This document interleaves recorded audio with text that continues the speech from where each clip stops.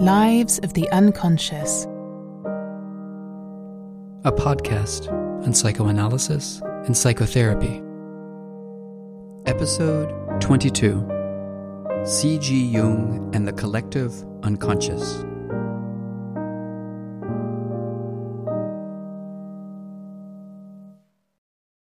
In this episode, we want to look at a psychoanalytic school that has played a very controversial role in the history of psychoanalysis. Analytic psychology, according to Carl Gustav Jung. As controversial as Jung's person and teachings have been, at the same time, there is no question that he has been extraordinarily influential.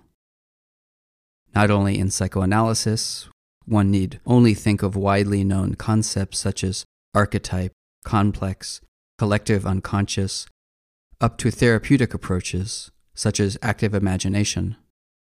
The school of C.G. Jung continues to exist to this day and is taught and further developed scientifically at various educational institutes, usually in productive exchange with other therapeutic schools. In this episode, we want to concentrate above all on carving out the creative value of Jungian thought, for he gives priority to a level of psychological experience that doesn't have it easy in a society that is seemingly rational to the core, the symbolic world of the soul and all its expressions, fantasies, dreams, fairy tales, myths, all the way to art and the creations of religion. Today, it is perhaps more important than ever to recall the significance of this world of symbols.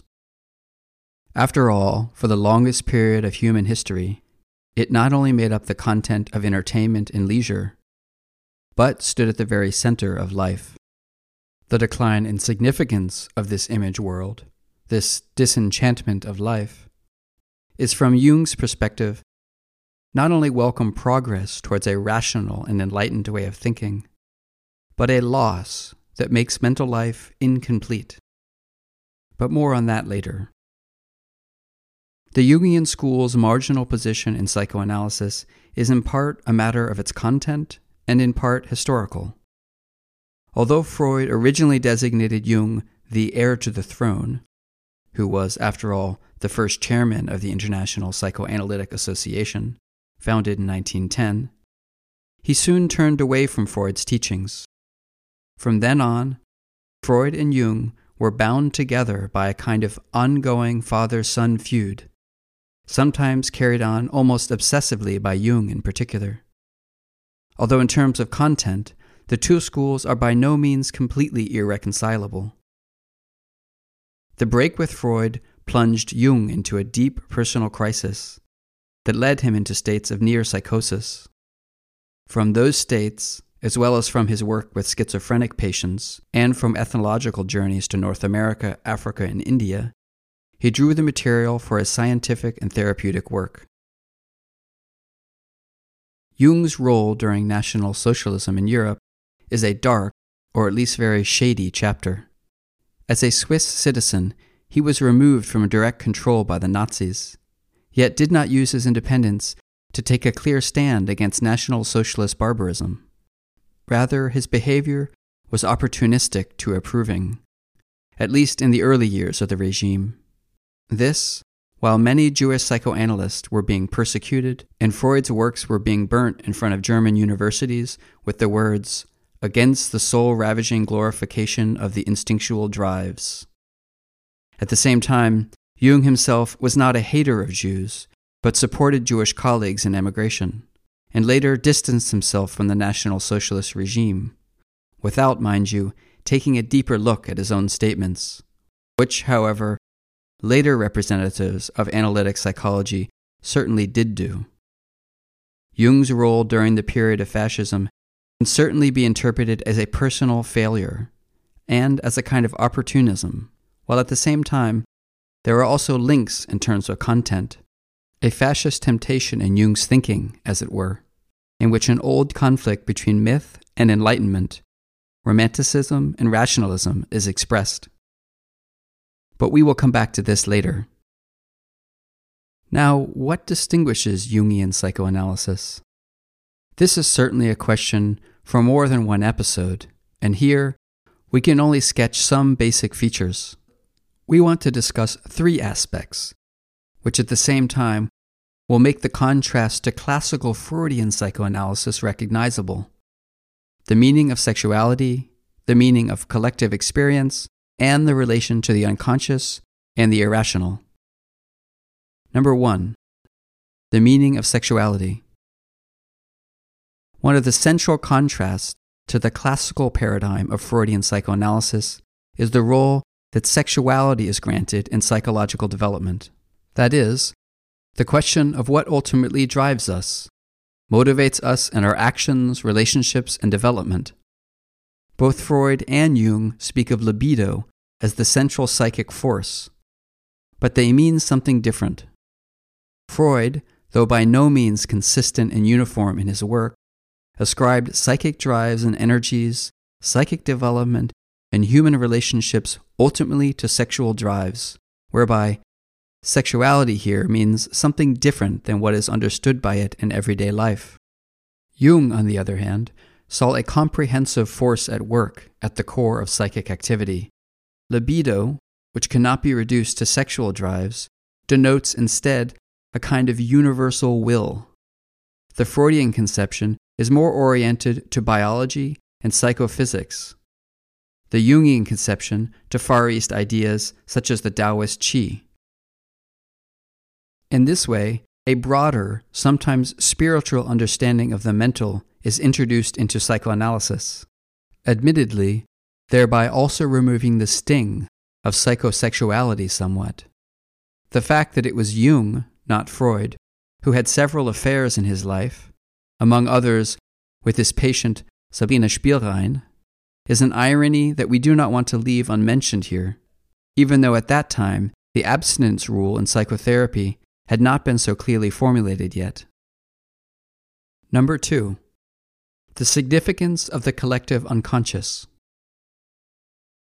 According to the Jungian conception, our individual psychological life sits atop a mountain of collective experiences and images that we have acquired from our ancestors and that we carry with us unconsciously. According to Jung, the psychological home has 3 floors. The upmost floor is the conscious, i.e., those perceptions, thoughts, and memories that are conscious, or at least capable of becoming conscious. Underneath is the personal unconscious, i.e., those experiences which we have had over the course of our lives, but which are repressed, or, for other reasons, not accessible to the conscious mind. This is the level on which Freudian psychoanalytic work is situated, as in, when we deal with our own biography, our relationship to our parents, etc. According to Jung, both the conscious and the personal unconscious are born by the so-called collective unconscious. That is, the instantiation of experiences that reach back into human history far beyond our own lifespan. It is something like a psychological DNA, out of which our mental life is composed, whereby, according to Jung, this is meant quite literally, as he understood the collective unconscious as a part of our biological genetic material. More modern approaches, however, tend to focus on processes of social transmission. An event in one's own life story thus not only touches on one's own experience, but invariably also on collective experience. For example, when a woman becomes pregnant and has a child, the birth of the child, the fact of her becoming a mother, establishes a conscious as well as unconscious connection with her own mother, with the experiences she had in her own childhood, which can sometimes be a very painful encounter, as often happens in the course of postpartum depression. At the same time, the experience of birth and motherhood also touches on collective images of motherhood, deeply rooted in the woman's psychological life, and can best be described in mythical motifs, the mother as life-giving, nourishing, but at the same time also as that which delivers death, as something dark, devouring, an ambivalence that, as the leitmotif of the maternal, finds various elaborations in myths and religions, Think, for example, of the Greek myth of Persephone, but also of the Christian Mary, who brings Jesus into being, and, the Pietà motif, into the grave. The word matter comes from mater, Latin for mother. From the earth we are made, into the earth we will return. A woman who becomes a mother, as well as her partner, encounter these collective images of motherhood in their mental experience. Birth unconsciously also becomes an encounter with death, with growth and impermanence, and finally, bonding and separation. Postpartum means after the separation. The proto-images of motherhood appear to the expectant mother in her dreams, fantasies, emotional life, or fears, and are signs of a mental conflict, as when she dreams of a dense, dark, devouring forest in which she becomes lost and cannot find her way out. According to Jung, these images are derived from the so-called archetypes, primeval psychological structures that preform the experience of every human being. In the previous example, one would speak of a mother archetype, whereby the archetype itself is not visible, expresses itself only indirectly, for example in images and dreams. For the mother-to-be, the encounter with the mother archetype is important in order to integrate the various aspects of motherhood and to establish a connection between her own experience and that which has been carried down to her. On the other hand, a so-called mother complex denotes a disposition in favor of only one aspect of motherhood, be that when the experience of motherhood is disavowed completely, or be that when motherhood devours all other aspects of the woman's identity and femininity. According to Jung, mental development strives for completeness, to become whole, to integrate the different parts of the self, which he describes with the term individuation. That which appears to us in dreams and fantasies is most often the very part we are missing or rejecting. Dreams compensate for our waking life, try to establish wholeness, thereby alluding like a photo negative to what is missing.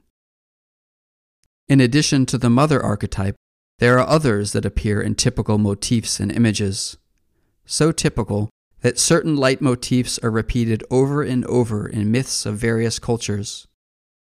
The myth researcher Joseph Campbell examined these proto-images and leitmotifs in his study, The Hero with 1,000 Faces, and worked out a representative narrative structure that ranges from ancient myths, religious narratives from around the world, up to modern stories such as Star Wars, Harry Potter, or The Lord of the Rings.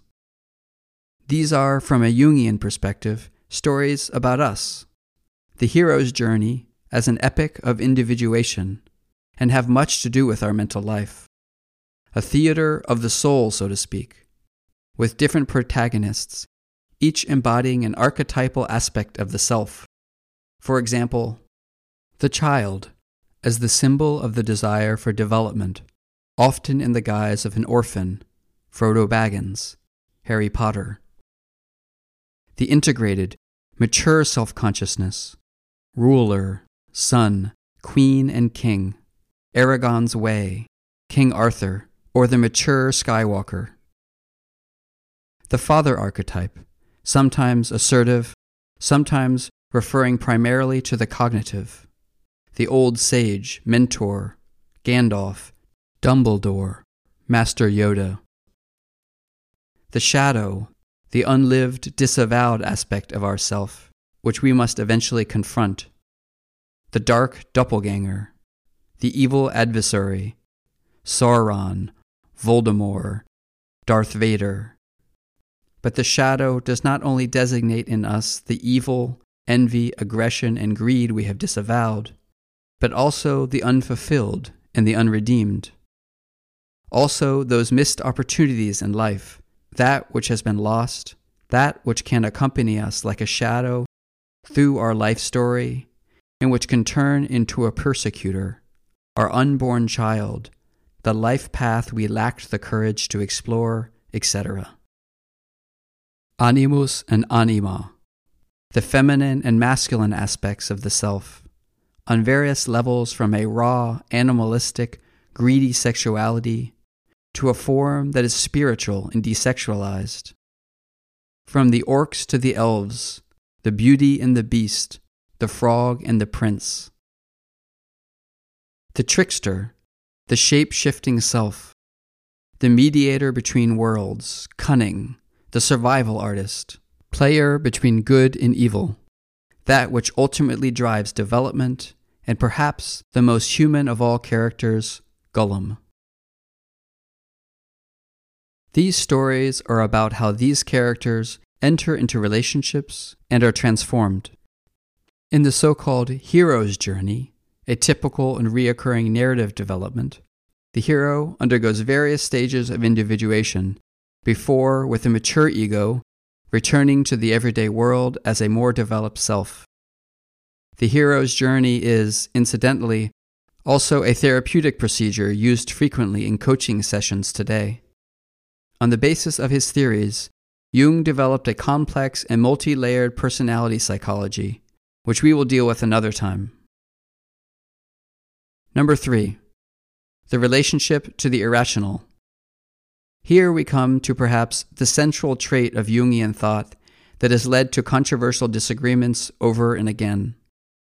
It concerns his stance towards the irrational, whereby this term is not meant pejoratively, but rather describes phenomena and ideas that lie beyond the materialistic worldview of the natural sciences, from alchemy to astrology, but also the cosmos of religious ideas and forms of spirituality. Freud, on the other hand, is ultimately linked to the Occidental understanding of science, even if his work is by no means so clear and unified. The aim of psychoanalysis is to make the unconscious conscious. That means to bring into one's own inner life the light of enlightenment. According to the well-known dictum, where the id is, the ego should be. Although this is a somewhat schematic account that is not quite applicable to Freudian and still less to contemporary forms of psychoanalysis. Yet still, this involves a tendency to break down psychological phenomena into rationally explainable causes that can be traced back to material foundations, be that one's own life history or certain processes in the brain. This view becomes clearest when Freud speaks of the psychic apparatus, in which certain quanta of energy are shifted back and forth. In a rationalistic understanding, astrology, superstition, but also religion and spirituality are ultimately no more than a kind of psychological symptom, although this does not mean that they do not have important functions or express truths, albeit truths that become fully coherent only from the rational standpoint of science. Religious enthusiasts or daydreaming artists may grasp certain occurrences intuitively, but the scientist is ultimately the one who translates them into rational thought, and thus into the most advanced form of understanding. Jung, by contrast, ascribes to these phenomena, to the irrational, their own intrinsic right. There is something about them that cannot be translated into rational science. In their highest forms, things like astrology, alchemy, or religious topics come even closer to reality than the models of science, namely to the reality of the soul, for as archetypal images, they are manifestations of the life of the soul. According to this understanding, the world of the psyche is not to be explained entirely in terms of external, material reality. An elemental spirit is not an erroneous conjunction to make sense of the world, or a false scientific theory about external reality, so to speak, but rather an image of the soul in which something is expressed that cannot be described with the language of science. Alchemy has little validity in terms of scientific chemistry. As a chemistry of mental states, however, it has quite a lot, which is why Jung devoted himself to it extensively. According to Jung, contained within the symbolic world of the soul is something that cannot be put into words, and that will be lost if it is resolved by rational explanation. He called it the numinous, following the psychology of religion at the time. That is, something ineffable, divine, and ultimately incomprehensible. In contrast to a mere sign, for example, a red traffic light means stop, archetypal symbols contain something that cannot be expressed in any other way but in that very symbol. They carry something numinous. Starting with the meditative meaning of ancient symbols, such as the circle, cross, sun image, or mandalas, up to the motifs of myths and religions. One need only think of the ancient Greek myth of Persephone. Hades, god of the underworld, falls in love with the young girl Persephone and takes her with him into the underworld, whereupon her mother Demeter, goddess of fertility, is so sad and distraught that she does not allow plants to grow, and as a result people starve. Zeus, father of all gods, thus offers a compromise. Persephone is to spend half a year on earth and the other half in the underworld. One would be tempted to assume that the myth is an attempt by underdeveloped scientific reasoning to explain the reoccurring seasons. According to Jung, however, this would be a misguided or at least strongly abbreviated interpretation. In the myth of Persephone, something of the mystery of impermanence and return, birth and death is expressed and symbolically condensed. Something that is more than the mechanics of the rotation of the earth and the positions of the sun, that becomes palpable to us when we step into nature with a meditative bearing, and that can perhaps be grasped more with poetry or the nonverbal art of music than with a mathematical equation. In this irresolvability lies the magic of myths. When a fairy tale, a myth, or a story touches us, then it is because the incomprehensible within us has been touched. These stories are not merely fantasy, but speak to a spiritual reality that a psychological lab experiment could never come into contact with. This is why even the lousy ending of a popular television series can sometimes arouse greater affects and emotional pain than events in real life that appear to be much more significant.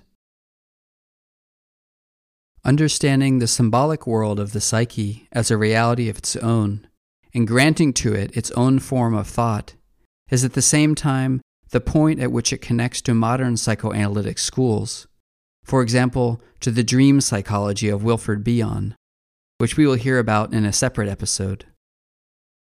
With Jung, however, psychoanalysis borders on religious experience, and even more worrying, on occultism. Herein lies what in Jung's teachings is so fascinating, but at the same time also so dangerous. For fascination and fascism can sometimes be precariously close, and not only etymologically. This concerns the old conflict between rationalism and myth, between Enlightenment and Romanticism, although Jungian psychology, just like Freudian psychology, cannot be classified so definitively. The Jungian therapeutic approach consists in finding access to the unconscious world of symbols, the unconscious lives of images, and to collective experiences, which is why a book of fairy tales or myths is indeed also occasionally used in therapeutic work. At the same time, however, it is about an understanding, a rational integration of this image world. The fascist temptation ultimately lies in regressive intoxication and enchantment, a relapse into an archaic world of symbols and affectual states, which beyond even the rational ethics of the world religions denounces enlightenment and rationality completely. One need only think of the occultism and the symbol-obsessed world of totalitarian regimes, like the National Socialist in Germany, which of course was combined with the highest degree of technical rationality. The murder factory of the National Socialist served a completely archaic madness that became utterly unhinged, and yet did so with logistical perfection. In the end, the tension between myth and enlightenment cannot be fully resolved. The complete repression of the world of symbols and the supposedly irrational does not lead to its disappearance, but rather to disassociation, which is perhaps a quite apt description of our current relationship to ourselves. This, on the one hand, defined by a psychology and a way of thinking in which we apply the sterile language of the machine world to describe ourselves, as if mental experience were accessible with the same functional terms used to operate a computer, such as, for example, many of the places where psychology research takes place at universities, and the recruitment of personnel, or the like. While on the other hand, beyond university and professional life, a psychology runs rampant, promising answers to life's questions where rationalist psychology remains silent, and which often enough drifts into bad esotericism and mere charlatanism. Both psychologies, as much as they are hostile to each other, in truth, belong together and are the expression of a poorly integrated relationship to ourselves. A living psychology ultimately cannot get past the psychological need for symbols and must engage with its particularities. At the same time, for all forms of psychology that flirt too much with the irrational, one needs summon the words of the Austrian author and physician Arthur Schnitzler. Entrance into the field of metaphysical problems should be permitted only to those minds that have proved themselves worthy of such permission through reputable conduct within the field of generally accessible realities. The study of occultism should be barred to anyone who within the relative obvious reality is not sufficiently knowledgeable. One could also say, heart and head must come together so that mature thinking can become possible.